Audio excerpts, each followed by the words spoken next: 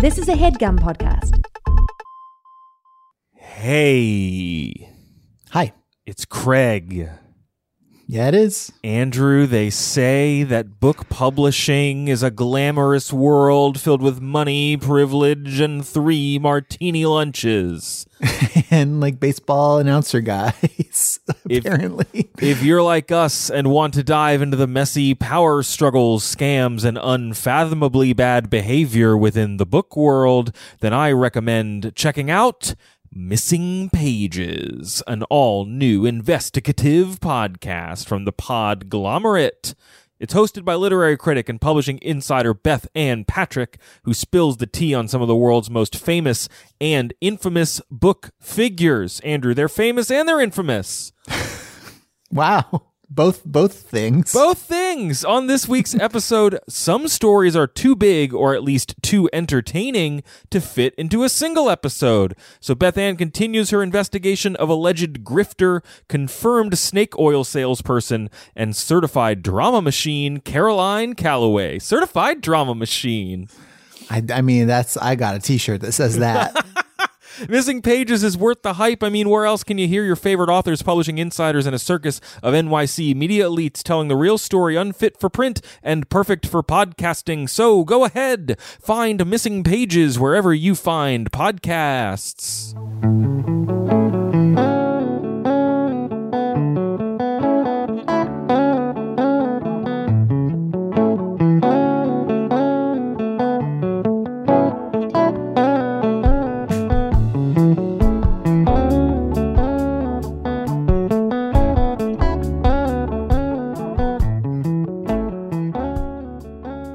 Craig, welcome to Pod Air. Oh, dang. Where does this plane go? To your ears and to Funville. It's the 2 legs of the journey. First, it does a layover in your ears, and then it continues on to Funville. Oh, yeah, to EAR and FUN. I love those airports. On behalf of your Funville-based crew, thank you for flying Pod Air. Now more than ever. Welcome to Overdue.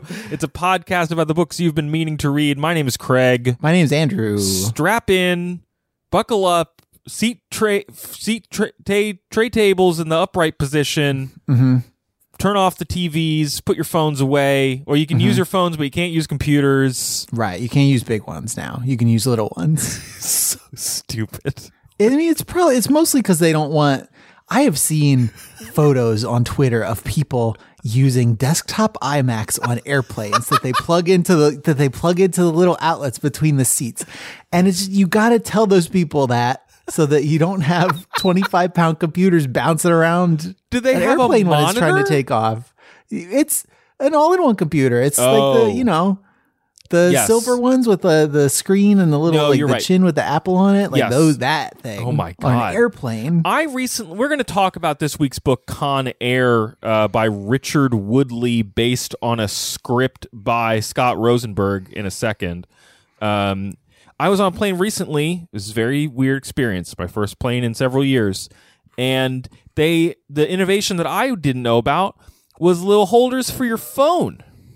Yeah, they have little phone seats. holders now. Yeah, it's nice. Because they don't put screens in the seats. They just let you use their Wi-Fi to watch movies in a library. It depends on I think we were on a United and they did have the screens. But then we were on an American plane and they were like, yeah, we're not going to spend money on screens of your own.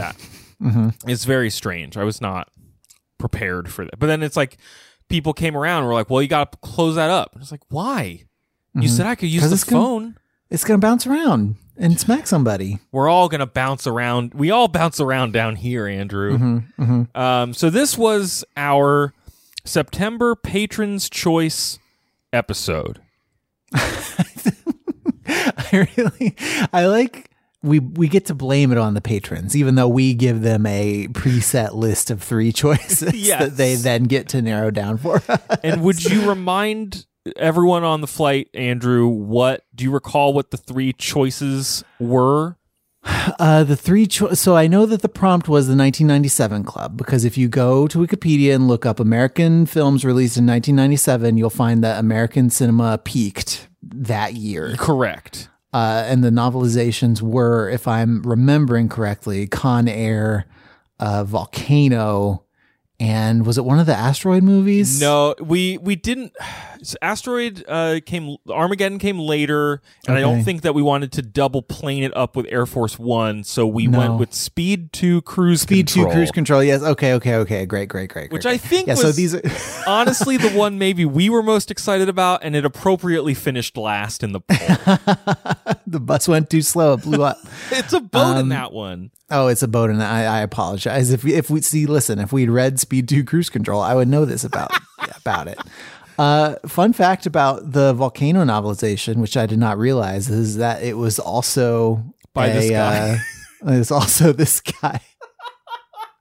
Should we just talk about this guy? Yeah, we're going to have some fun with movie novelizations and Nick Cage and whatever. But so first, tell me about Richard Woodley. Andrew. Richard Woodley. Now, Google, with no source that I can identify, it just has that little summary box, but it's not giving me links to the places it's pulling this data from. So despite my best efforts, I don't know if this is true, but Google says he was born in 1937 in Michigan. Okay. There's not a lot out there about him, but if you search for his name and his books, you will find some lists there's like one on Goodreads and one on like thrift books. I also found a list on fantasticfiction.com as well. So just a bunch of sort of, I'm going to go ahead and say like semi-auto-generated lists of books on book websites. Yeah. And you will see that he was fairly prolific as a novelization writer. Mm-hmm. He wrote books for The Bad News Bears, for Volcano, Coast Toast, a horror movie called It's Alive, a thriller called Deadly Encounter. He wrote The Bad News Bears Go to Japan. Okay. And books for a bunch of other flicks I'm not really familiar with. One of his most prominent works, and the one thing that like rates on his IMDb bio profile, it's like one line and this is it, is that I assume he ghost wrote it for this FBI agent named Joseph Pistone. Okay. Called Donnie Brasco, My Undercover Life in the Mafia. And it's about a FBI. It's a real thing. It's about an FBI agent who infiltrated the mafia with the alias Donnie Brasco. Okay, so he helped this guy write this book about his exploits, and there have been several movies based on the real events. And I assume that they are rooted in the book because it's a primary source on. Yeah, he gets a story credit on that film. Okay, okay. Mm-hmm. And that's pretty much the deal with Richard Woodley. I don't know if the work reveals any more about the artist that you can sort of identify that we can talk about. I don't think so. I found an article in People magazine from 1988 that is about him and his son. Mm-hmm. I literally just found this, so I can't even tell you much of it. Is mostly about him having written this Donnie Brasco book, and then Madonna's name is in the story and it's underlined a bunch, and I don't really know what's happening here. Okay, but it is written by him. So you can go read that if you want. So he's just kind of a writer about town. He was around for a long time. And he was around for a while, and Google doesn't list a death date, so he may still he's still be out around. there. Yeah, just waiting to write another Bad News Bears novelization. Now, you and I, Andrew, we have both seen the film Con Air. The Bad News Bears in Breaking Training is another one that he did. Okay. I would not say that you or I are a Con Air sewer, though. Whew. Right? Like, I'm for a lot of reasons I wouldn't say that. Okay. I feel like I am I don't know how well versed you are in the Nick Cage oeuvre. I might be more than you are. I think you might be more than I am. I know Con Air, obviously. I know Face Off. Yeah. I know The Rock is him, right? Yes, that was the year before this. So this That was the other Bruckheimer joint. He was also Gone in 60 Seconds, I think, was another Bruckheimer joint. Yeah. And I like Raising Arizona. Sure. Which is a Coen Brothers, like an early Coen Brothers comedy with him in it. It's a much different role for him than the stuff he would become known for later. He's one of our unlikeliest action stars is how I would summarize Nick Cage. Really true. Like Laura and I just watched a movie I'd never seen, It Could Happen to You, which is like a rom-com about him, and I don't remember the actress's name. They like share a lottery ticket, and it kind of briefly ruins their lives and then makes their lives better, and it's based on a true story. Bridget Fonda.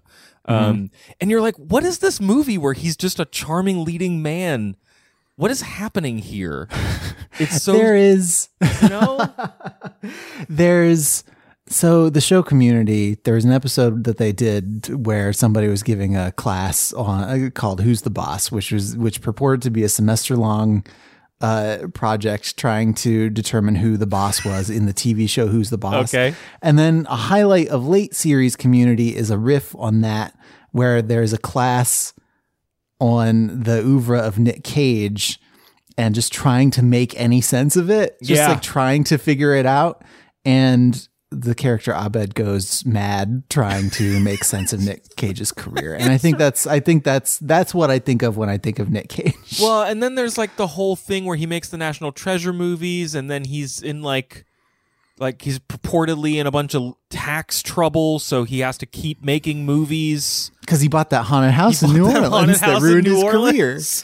We were in New Orleans several years ago, and we went on a ghost tour, which is stupid fun. Yeah. And we passed a big house, and the tour guide told us that Nick Cage bought that house, and it's not proof that it's haunted, but his career did just happen to take a nosedive after he bought that haunted New Orleans house. Isn't he also like a wizard in some movies? Recently? There was that one Disney movie where he was a wizard. That one he's like flopped. a wizard. It was The Sorcerer's Apprentice, maybe? I don't know. I don't want to look it up. I just like to think of Nick Cage in a bathrobe being a wizard. Yeah, that's what it was. And he had a weird hair thing. He also has a weird... frequently has a weird hair thing. He has some hair in this film. Tell you what. But yeah, so this movie starred, including Nicolas Cage. This movie is a real who's who of 90s movie guys. It's unbelievable. Including John Cusack, Steve Buscemi, Ving Rhames, John Malkovich, Danny Trejo is involved. Dave Chappelle. Cole Meany, TV's Chief O'Brien, is part of it. He's the one who's telling them to just shoot down the plane the whole time. Yeah, it's a lot of people. And I think this movie, the kind of, so the director Simon West had never directed a film before.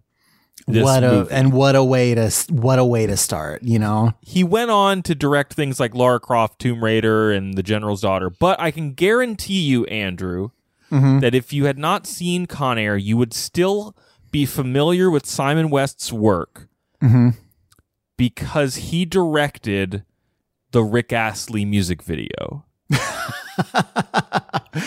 Are you Rick rolling me right now with your words? I am. Literally, yes. He directed it. I do think that there is something of that whole Bruckheimer operation that is born out of like a MTV 90s music video sensibility. There's a lot of just action vibes. And then that kind of paves the way for Michael Bay. Jerry Bruckheimer walked so Michael Bay could run. Yeah, well. Jerry Bruckheimer is a producer on The Rock, Armageddon, Black Hawk Down, Pearl Harbor, and Pirates of the Caribbean. Well, and started with a lot of stuff. He started with the Beverly Hill Cop movies and then did like Top Gun and stuff too. Like he's also apparently the executive producer on The Amazing Race or something.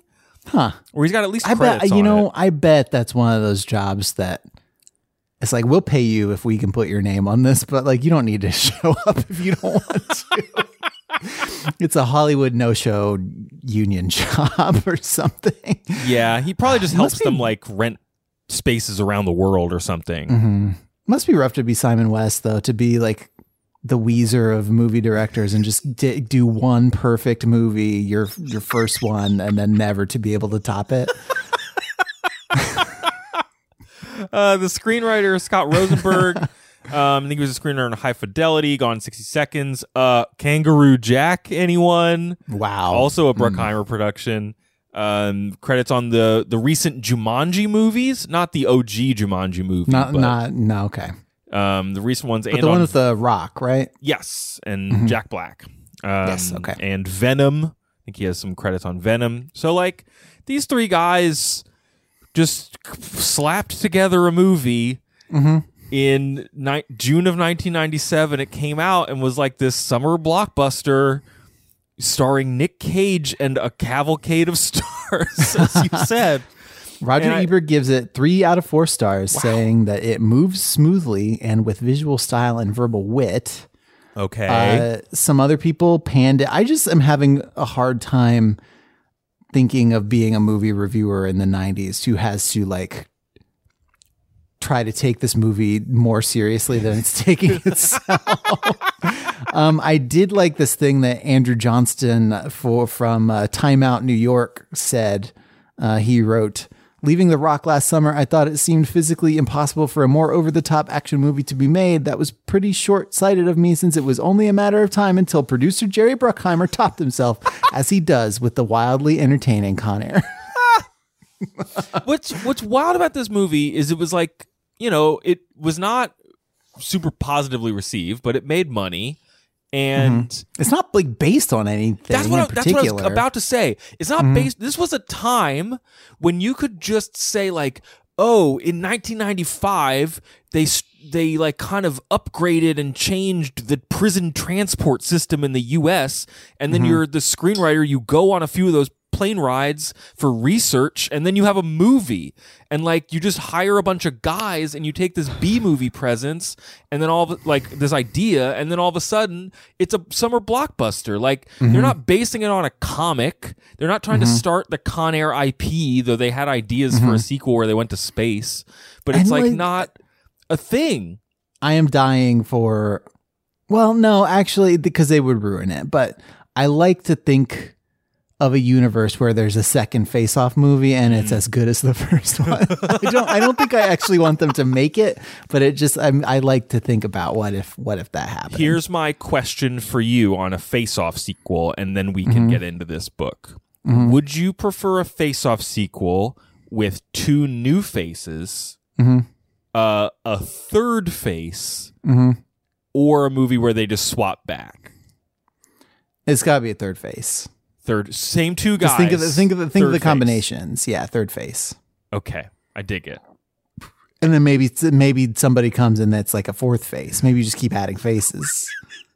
Okay, a movie in which we don't know how many faces have been offed. Yeah. Okay, that's important. Yeah. Yeah, I don't want new faces. I don't want to have to learn new face. I want the 2 faces I know in the movie. No, if it's new faces, then you know it's like a direct to video sort of thing with none of the involvement of the original cast or production team, and it's not a thing. And, you know, it's a lazy cash grab. It doesn't treat the property with the respect that it deserves. Yeah, some soap opera actors saying, "I'm going to put his face on," and then you're just like, "Come on." Yeah. So you talked about this being inspired by the Justice Prisoner and Alien Transportation System, or JPATS. Sure. Did you know that this airplane has literally nothing to do with the way that they move prisoners in the federal prison system? JPATS planes don't look like the Con Air plane. They look like regular airplanes. The plane in this movie is a Fairchild C-123 Provider, which was never ever used by JPATS at any point, but was used in the Vietnam War as a transportation plane and to spray Agent Orange on people. So wow, there's that. Oh no! Real JPATS planes just look like standard commercial airliners. Prisoners can be restrained in a lot of ways. You know, they can have their wrists and their ankles tied. Their cuffs can be covered in a way that makes the locking mechanism inaccessible, which would have foiled, I think, the escape of the first prisoner in the movie Con Air. But FAA regulations prevent them from being physically tied down using anything other than a seatbelt. So like this movie where it's like, okay, here's a bunch of really, really dangerous criminals that we have to transport. We're going to put a bunch of them in their own individual cages and strap them down. That they're not allowed to do that, I guess. No. And this, this whole story is like, if you're going to go watch the movie, you're going to read the book, like you're just going to spend a lot of time thinking about the prison system and about cops and about bad guys and bad guys with hearts of gold. Like that's just where the story lives, and you're stuck on the plane with them. My last fun fact about the movie, and then we can Please. talk about the book, is that, at the end where they crash the plane in Las Vegas and they blow up the Hard Rock Hotel and they blow up a casino. Yes. So Bruckheimer originally wanted the crash to happen at the White House. Sure. Which is very Bruckheimerian. Well, because Independence Day had already happened by this point, right? I think so. This is mid to late 96. So yeah, I think so. But there was the Sands Casino in Las Vegas was slated to be demolished anyway. And so Bruckheimer says, oh, that's thematically in keeping with my movie about convicts like getting lucky. Okay. And so they blew up the lobby of this casino that was going to be demolished for the finale of their movie. And then it was demolished the rest of the way later. So it's very resourceful of them, I think, to find a casino that was going to be blown up. Yeah, I watched that sequence again. It doesn't look great, It doesn't. but I like the story I like how resourceful they were in finding a casino to explode. Yes, that's always a good time. Yeah. And of course you ruin that when you have to throw in like green screen crap of your plane like going down, but it's yeah, the plane still, doesn't look amazing. I appreciate the chutzpah. And what's fun is like the explosions are pretty impressive in that sequence, but the plane, whatever plane they're like slowly pushing at the like the 1/5 model or whatever. The actual plane was sold several times following its use in the movie, and then it crashed in real life in 2010. Oh no. Yeah. Con Air. Yeah, some people died. Oh. Yeah. That's awful. I know. Well, that's a plane crash for you. Okay. Well, great mood. Let's talk. So tell me about this silly book about prisoners in the sky. Here's what I love about this novelization. So it's got it reminds you of the movie Con Air. Besides that, yeah, it's got it's published by Mandarin Press, which I know nothing about. It's got very little to do other than just give me the book. I'm not sure that this was ever published in the United States. This is published in the UK. The edition that I could find. I had to buy it used. You did have to wait a couple of weeks to get it, right? Yeah, it didn't come right away. And it just, it has the poster image on the front, which if it doesn't have the thing, what I love about the poster, where the names on the poster don't match up with the profiles of the guys. Because they give Nicolas Cage like center billing, but that's where John Cusack is. So if you don't know them, you'd be very confused. Yeah, or maybe it's a face-off situation where John Cusack and Nick Cage switch faces. I appreciate Makes you think. This is a no frills publication, Andrew. What does that mean? The first page is just an excerpt from like an action scene about the guys taking over the plane. I'm looking at the pages that you've got the book kind of held up to the camera in a way that I can see the pages. It doesn't look like there's any full color photographs from the. I'll let you know. There are photographs. I see one. I see a page that is on thicker stock than the other ones right in the middle there. Ooh, I can't wait. Page 2 is just Con Air with a novel by Richard Woodley and based on the screenplay by Scott Rosenberg. Then we get the, ISBN page. Then there's a quote from Fyodor Dostoevsky. Mm-hmm. The degree of civilization in a society can be judged by observing its prisoners. Okay. Then we get this movie's about prisoners. Then we get another page that says Con Air, and then the book starts. I mean, that sounds like the normal number of. Yeah. I mean, there's not Richard didn't dedicate it to anybody. No, there's no dedication. There's no foreword by Nicolas Cage or anything. But I was also struck by in the back of the book, there's just 4 or 5 blank pages. There's no other books by the publisher.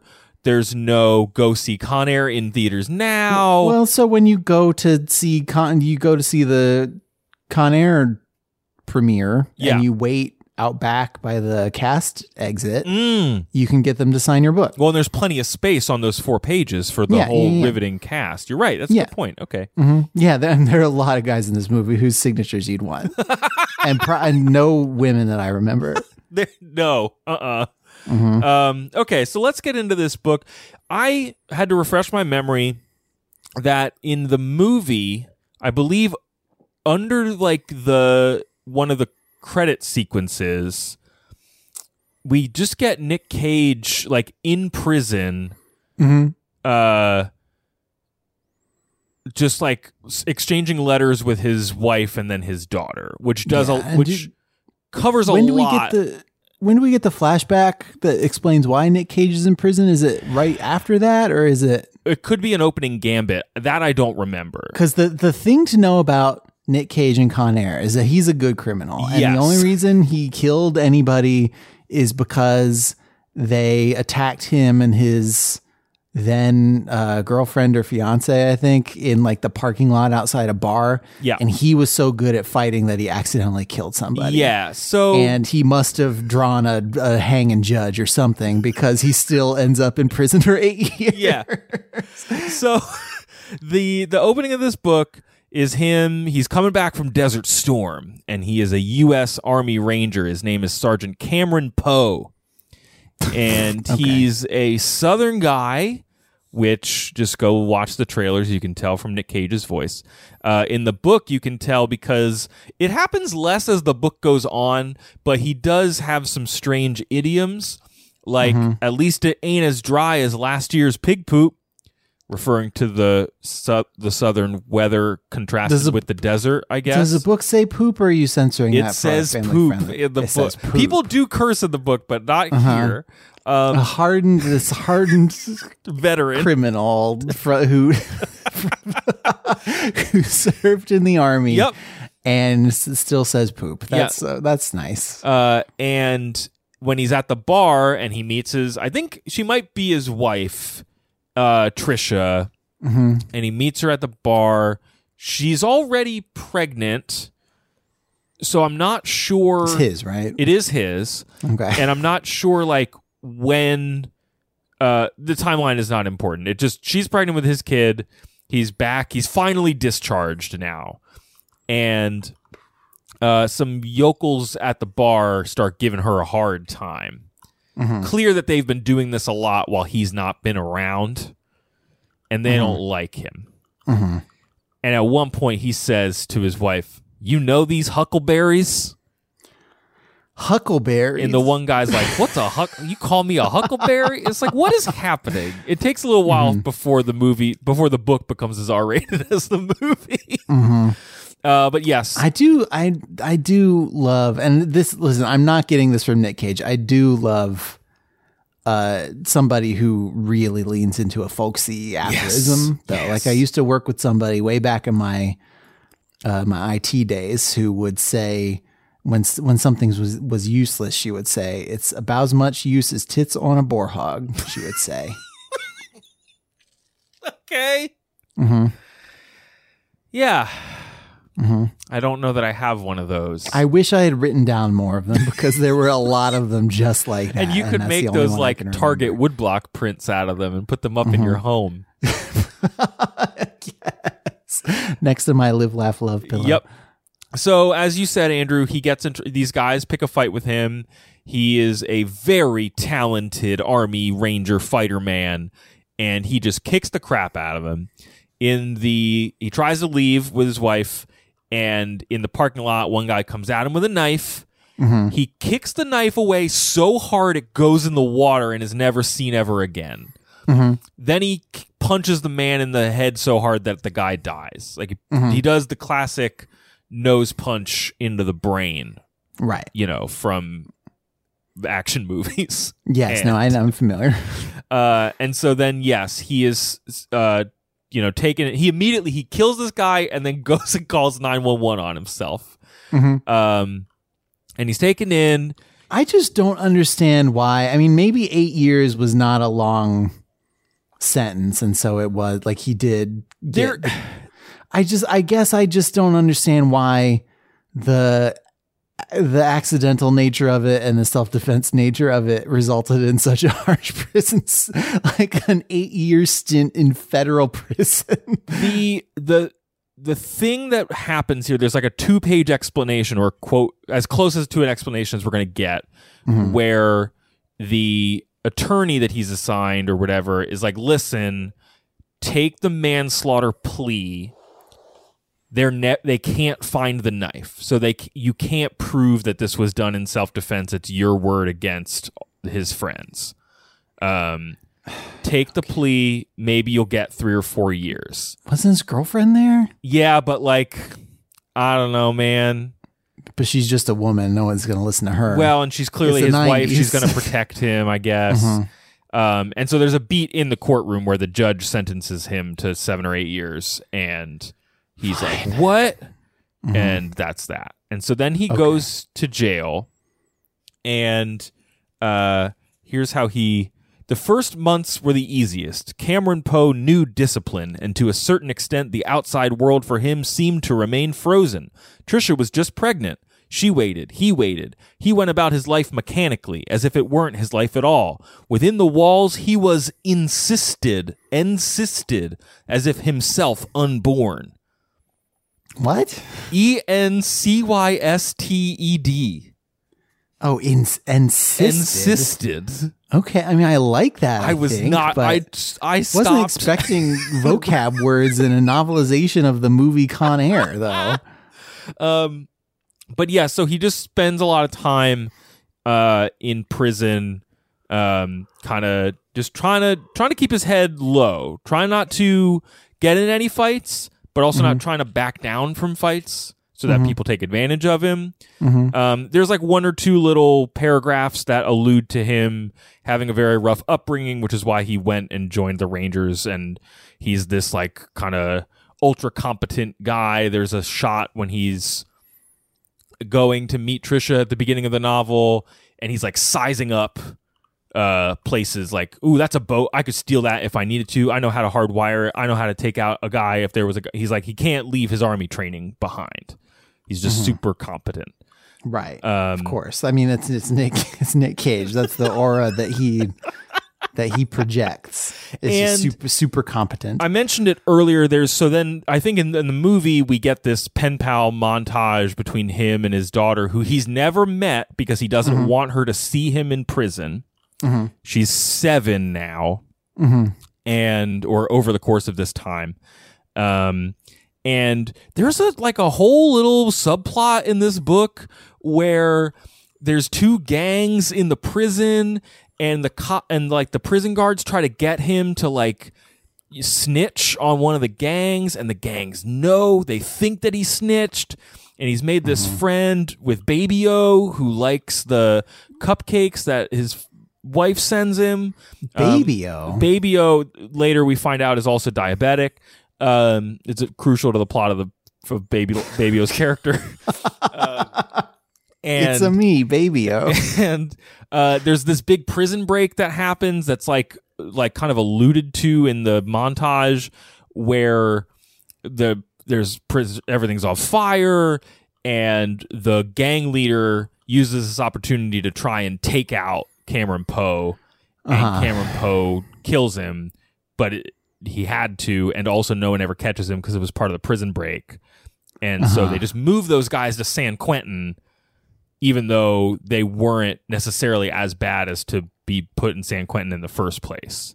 Okay, so that's why he's in the prison with all these super bad dudes. Well, sort of. So he gets the setup of Con Air, once we get to the plane, is that they're opening a new Supermax somewhere in the South, like Alabama or something. And they're going to move all these like really nasty guys there. Mm-hmm. And some of them are getting picked up out of San Quentin, and then they have to stop in Carson City to get more of them, and then they're going to take them on Con Air that way. Mm-hmm. And Baby O's not getting out, but I think he's getting transferred to that Supermax. I don't remember. Cameron Poe is on parole now. You keep saying Baby O to me like it's just a normal thing that somebody could be named. Start calling your baby O.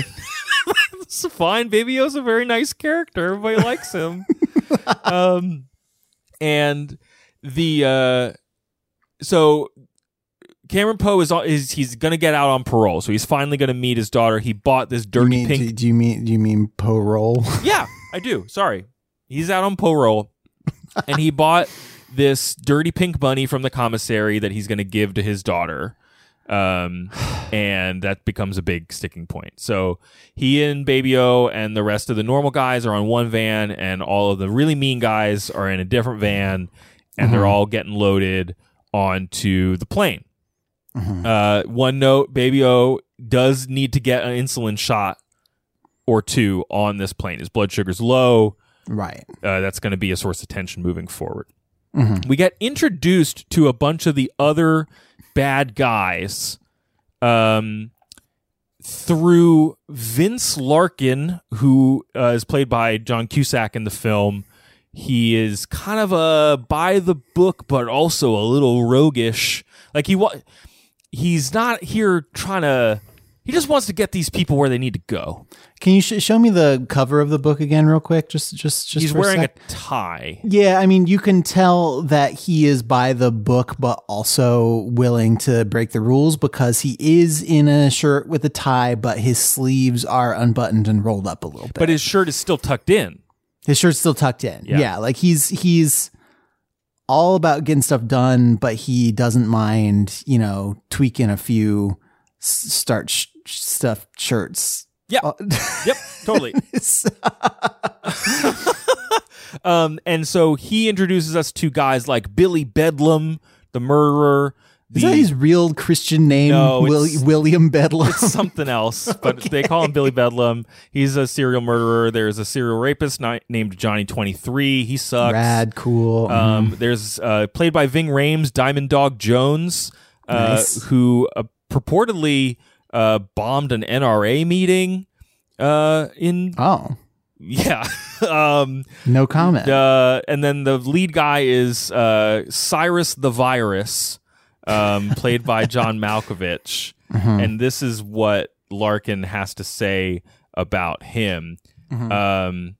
He's got serious juice inside the system. Big time respect, a leader. Inside he's earned 2 degrees, engineering and psychology, killed 3 inmates, suspected in 8 more deaths, incited 3 riots, escaped twice, bribed guards, substituted a lookalike who had AIDS another time. Very clever guy. I'd say he's a true product of the system. And Malloy, who works for the DEA, is like, what kind of crap is that? And he's like, no, just that this guy learned the system inside and out and used it. So there's like, every once in a while you get these quotes from Larkin, who's Larkin later in this novel. And you know how I opened this book with a quote by Fyodor Dostoevsky? Yeah. Later in an argument about whether or not Cameron Poe is a good guy who might help them, Larkin says, hey, you know what Dostoevsky said after visiting a Russian jail? The degree of civilization in a society can be judged by observing its prisoners. He sounds like a fun guy at parties, Vince Larkin does. Yeah, like here, I'm going to roll up my sleeves just a little bit and keep my shirt tucked in. And I'm going to quote I'm going to quote Dostoevsky at you. There's a whole bunch of scenes where him and another cop, Jenny Clark, like flirt a little bit. It's weird. So he's in conflict. There are women in this movie, but they exist only as like side piece, like subplot motivators. Yeah, Like, we get some scenes with Poe's wife, and then the other woman in the movie is this guard Bishop, who very quickly, once the prisoners take over, is like locked in a cage, and like convicts try to rape her twice. Like that's her whole thing. Cool. The Larkin is in conflict with the DEA, Duncan Malloy or Cole Meany, and this guy named Willie Sims. They need to get Willie Sims undercover on Con Air, because in Carson City they're going to pick up this mafioso guy, drug guy, Cindino or something, and in the flight to the Supermax prison, they need to get him on tape talking about stuff. So Sims is going to go undercover. This is too complicated. Sims is going to go undercover, and there's a big fight. This is too many things to be trying to do on one single airplane. It's great. Sims is going to. The problem is Sims wants to bring a gun on the plane on his person to protect himself. Why would you put all the worst guys on one plane? Why wouldn't you put one of them on a bunch of different planes? Yeah, why wouldn't you put William Bedlam on a plane with a bunch of like white collar criminals? So it's not, and he's going to go up to somebody and he's going to say, "Hey, do you want to break out?" And the guy's like, "No, I don't want to. I only know how to do spreadsheet crimes." Yeah, exactly. I'm not, no, you're totally I'm not like right. you. We're not the same. Because it is revealed that Cyrus the Virus had a copy of, like a printout of The Last Supper with all the eyes cut out, and if you put it over a piece of paper, it says "Meet at Carson City" through the eyes, and that was his message to Mr. Cindino. Nonsense. So they know they find out this out later after the prisoners take over the plane, and so this is part of a plot. Right. These guys knew they were getting on the plane. Because you put the most, like, the most canny, conniving criminals all on the same plane. Of course, they all plotted to take over the plane. Here's how they take over the plane, Andrew. This guy, Pinball. Another guy, great. He pulls something out of his stomach on a string. He pulls out this little ball of wax out of his stomach, and inside of it is a match and a tube of kerosene. Great. And he uses it to light another dude's chair on fire. Meanwhile, other guys have taken little needles out of calluses in their hands, and they've used it to unpick their locks. And so then they overpower the guards and take over the plane. And they kill the DEA agent. Because he's like, "Hey guys, I'm a DEA agent." And they took the one gun on the plane belonged to the pilot. They took his gun, and then they shoot the DEA agent. Now they have two guns. And at one, the DEA agent's boss, very upset, who wants to blow this plane out of the sky, is like, "Listen, he told me he wanted to be a soldier in the war on drugs. I'm so sad about him." Sucks so hard. This is all so stupid. And I remember thinking the movie was stupid at the time, but having it all written out and like I have to know all these characters' names and what their motivations are. I don't know. It just makes it worse. And this is something that I think this episode will not do justice to the film, because my thesis for this novelization is that this movie is way greater than the sum of its story parts. Like the fact that obviously. It has the stacked cast benefits all of these kind of one-off characters a lot more than a movie novelization that's really just trying to do the plot can. Because there's too many characters, and in the movie it doesn't feel that way. In the movie it's like, oh, this is just look at all these weird guys. Like, look at all these maniacs. And in the book, you're like, which one is that guy? And which one is Cameron Poe lying to?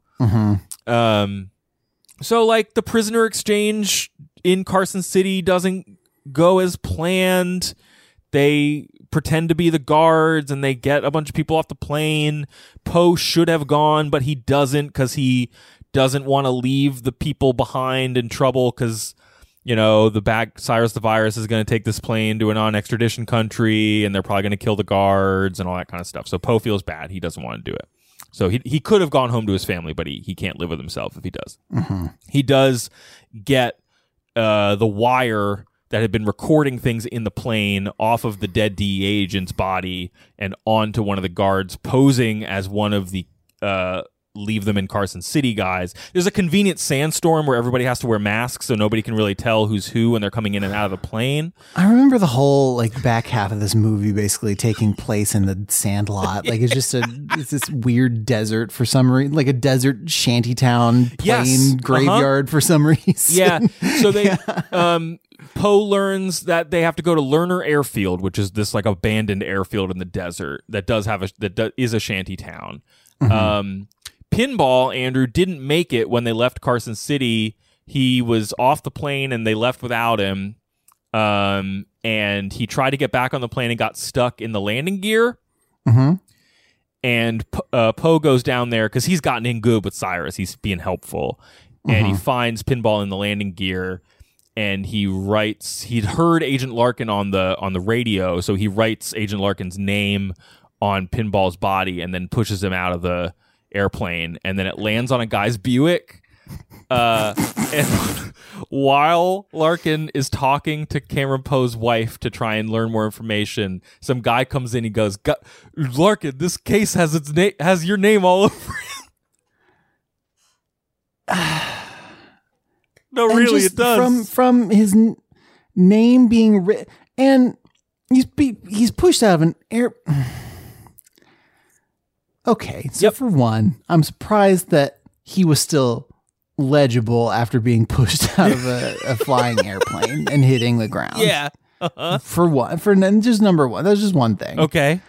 Number two, I guess I don't know how you could interpret exactly what Nick Cage wanted John Cusack to take from just having his name written on somebody's dead body. He did also he also wrote meet at Lerner Airfield or something. So okay, all right. So there's more message. Okay, yeah, great. Yeah, sorry about that. Yeah, no, sorry. It's okay. It's okay. But yeah, because it's there's a lot happening. So then I'll try to let's briefly summarize the whole rest of the movie and then tell me how this works as a novelization, vis-a-vis the movie, because it's all just So they're gonna go to this airfield. There's some double crossing that happens where the mafia guy was only gonna get out on his own.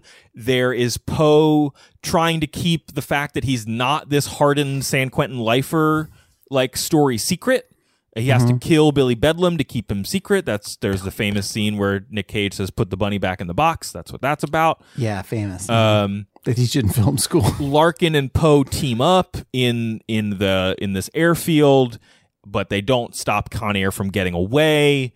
And then Con Air flies to Las Vegas, but the engines are busted, and so it crashes. And then most of the guys are dead or something. But then there's one more final chase sequence where the Swamp Thing, Cyrus the Virus, and Diamond Dog are all in a fire truck. And Cameron Poe has to fight them with Larkin's help, and they kill Cyrus the Virus by climbing up the ladder of the fire truck, and then he gets hit with a highway overpass. And then Cameron Poe gets to be with his family. That's the summation of the rest of the film. Rad. It's easy to sum up kind of quickly like that because it's all just action scenes. There is one weird scene where the Steve Buscemi creep character hangs out with a little girl, and they sing a song, and then nothing ever comes of it. I mean, honestly, I'm glad that nothing came, because what good could come of that? How does this work as a novel? The action is very confusing. Yeah, I was gonna if the back half of it essentially, right, is all action scenes, then what is that like to read?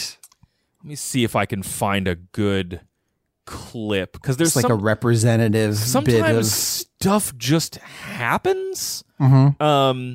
There was a cool scene that I didn't remember from the movie but I guess it is in the movie where Larkin uses a crane to like cut a Learjet in half, which was pretty dope. And then Cyrus the Virus throws his cigar at it and blows it up with the guy inside.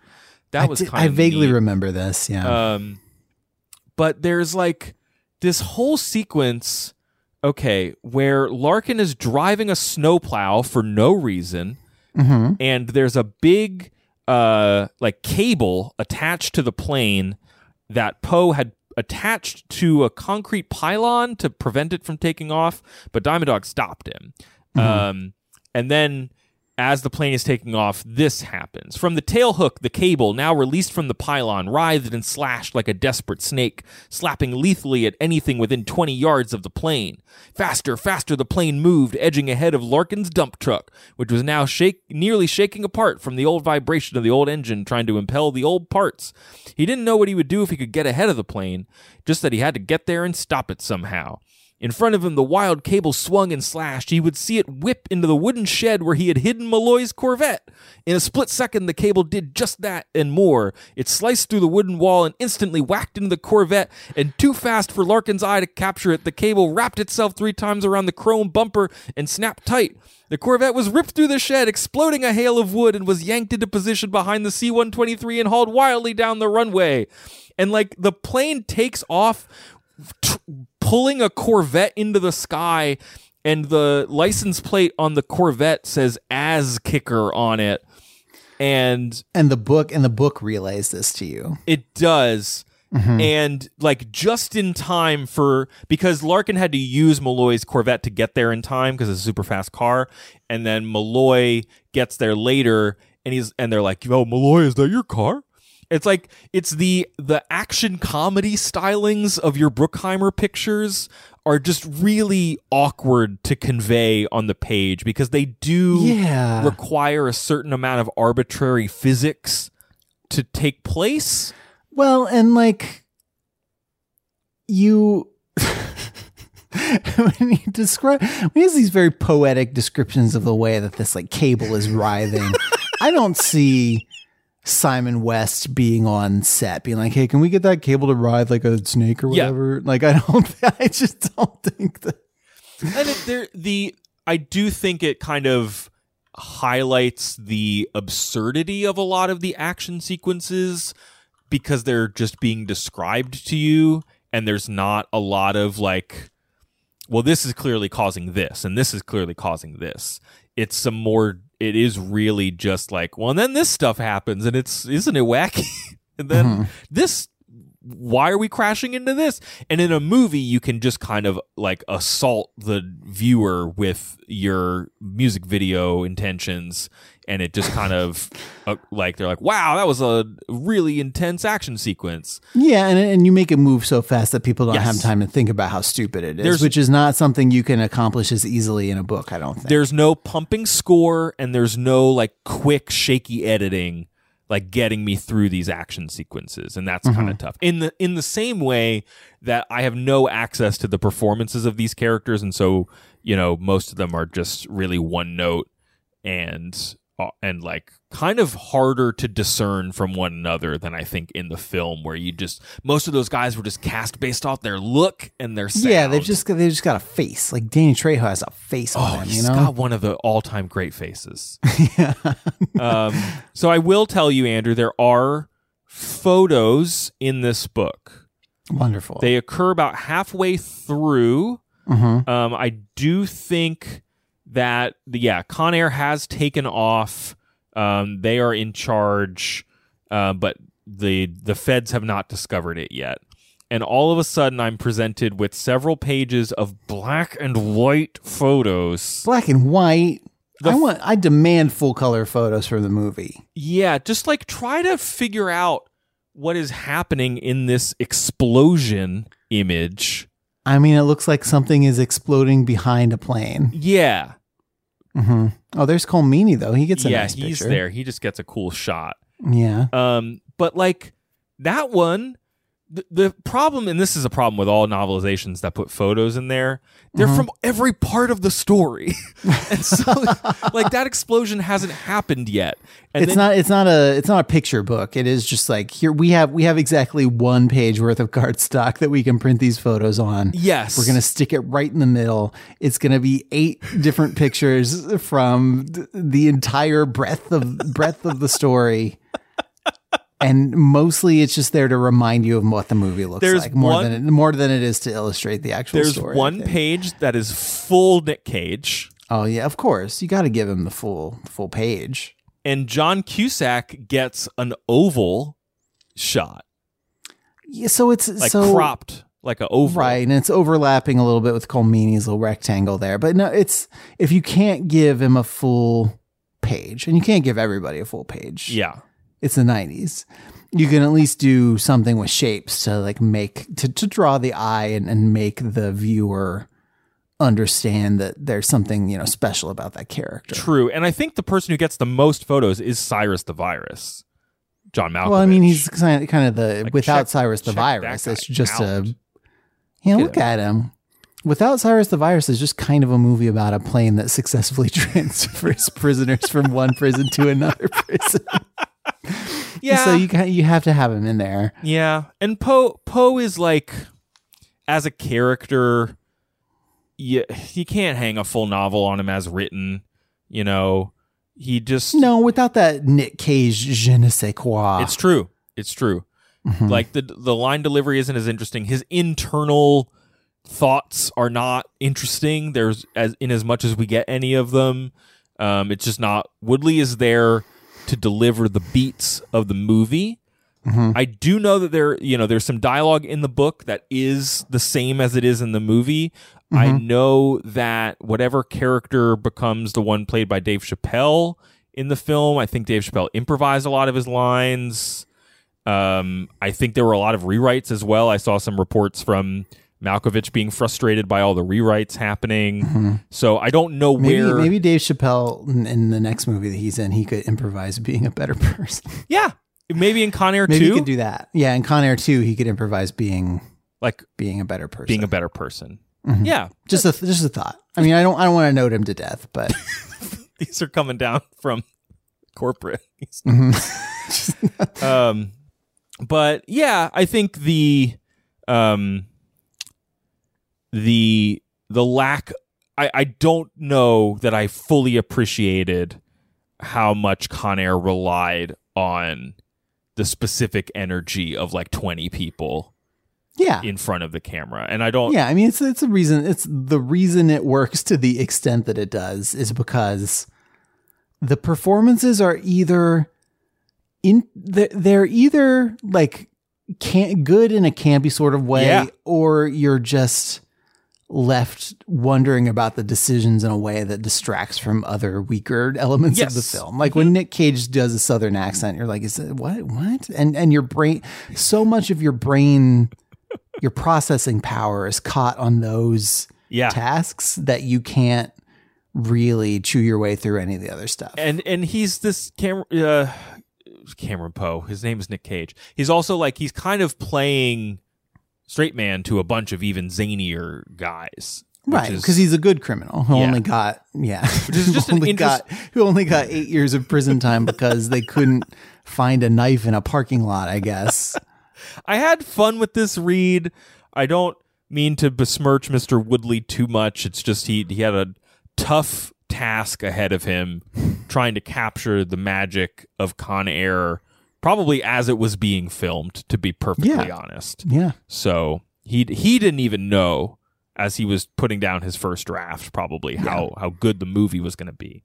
Yeah. There's a very old Ryan North of Dinosaur Comics fame, like many, many, many years ago at this point, was doing a Twitter thread about the novelization of Back to the Future, which was based on a really early script treatment. And so, sometimes these novelizations are based on something that is rewritten or reworked for the screen, and the authors are just kind of rolling with it because they don't have access to the latest stuff. And so sometimes the stories are much different than what happens in the movie. It doesn't sound like that's the case here, but even though, people were complaining about the rewrites, I guess they must not have rewritten, the big set pieces or anything. No, because it's a set piece first movie. I think that's probably why it's so similar. All set pieces. Oops, yeah. And just the biggest difference is the montage stuff that is actually given more time in the book. So yeah, that's Con Air. I had fun on this flight, Andrew. I think they're waving us in. The runway's open. So we should probably land this baby. So would you say paradoxically that this book had more pros than cons?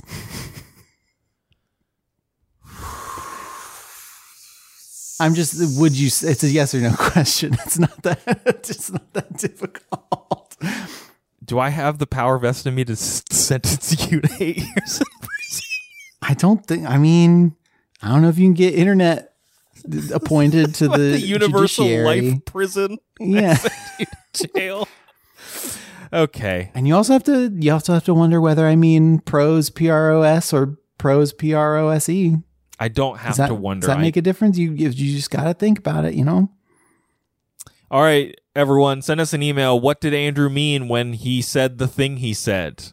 Ooh, I like this. I like getting people to email us with we give people a thinker for that they can that they can ponder, and then they can email Andrew, us about can you it. say your absurd thing again one more time, just to make sure everybody heard it? Would you say, Craig, that this book had more pros than cons? All right. What did Andrew mean when he said it? And if you've read this book, how would you answer? overduepod@gmail.com is the email address. Hit us up on Facebook and Twitter @overduepod. Our theme song is composed by Nick Larangis. Andrew, if folks want to know more about the show, where do they go? Overduepodcast.com is our internet website. Up there where we have links to the books that we have read and the ones that we are going to read. Click those links and you can buy the books through bookshop.org. I think the Con Air link right now goes to the DVD of the movie instead of the book. Yeah. Which is fine. It's the medium that it was intended to be, consumed in. So there you go. Patreon.com/overduepod is a way to get bonus episodes early, to support us financially, to get access to our Discord server, to get other rewards that we promise. Sit in on live streams. There you go. We had a fun time doing one about bread recently. Yeah. That's going to hit the main feed imminently, or it has already. And yeah, that's the thing. Next week, what am I reading next week? I'm reading The House of Pomegranates by Oscar Wilde. Yeah. Some fairy tales. Yeah, some fairy tales. Okay. Well, Andrew, thanks Con Air is sort of a modern it is. Fairy tale. A lot of ruminations on the criminal justice system. Right, and the moral is like, don't do crimes. Kids, don't do crimes. The moral is don't get on Con Air. Take a different plane. Don't do crimes, but if you are going to do crimes, do it for the right reason, and then be awesome and heck yeah, resourceful. Yeah. Tie a Corvette to a plane. Yeah, like do it right if you're going to do it. Okay. That's a good moral. Okay, everybody, thank you so much for flying Pod Air, and until we talk to you next time, please try to be happy.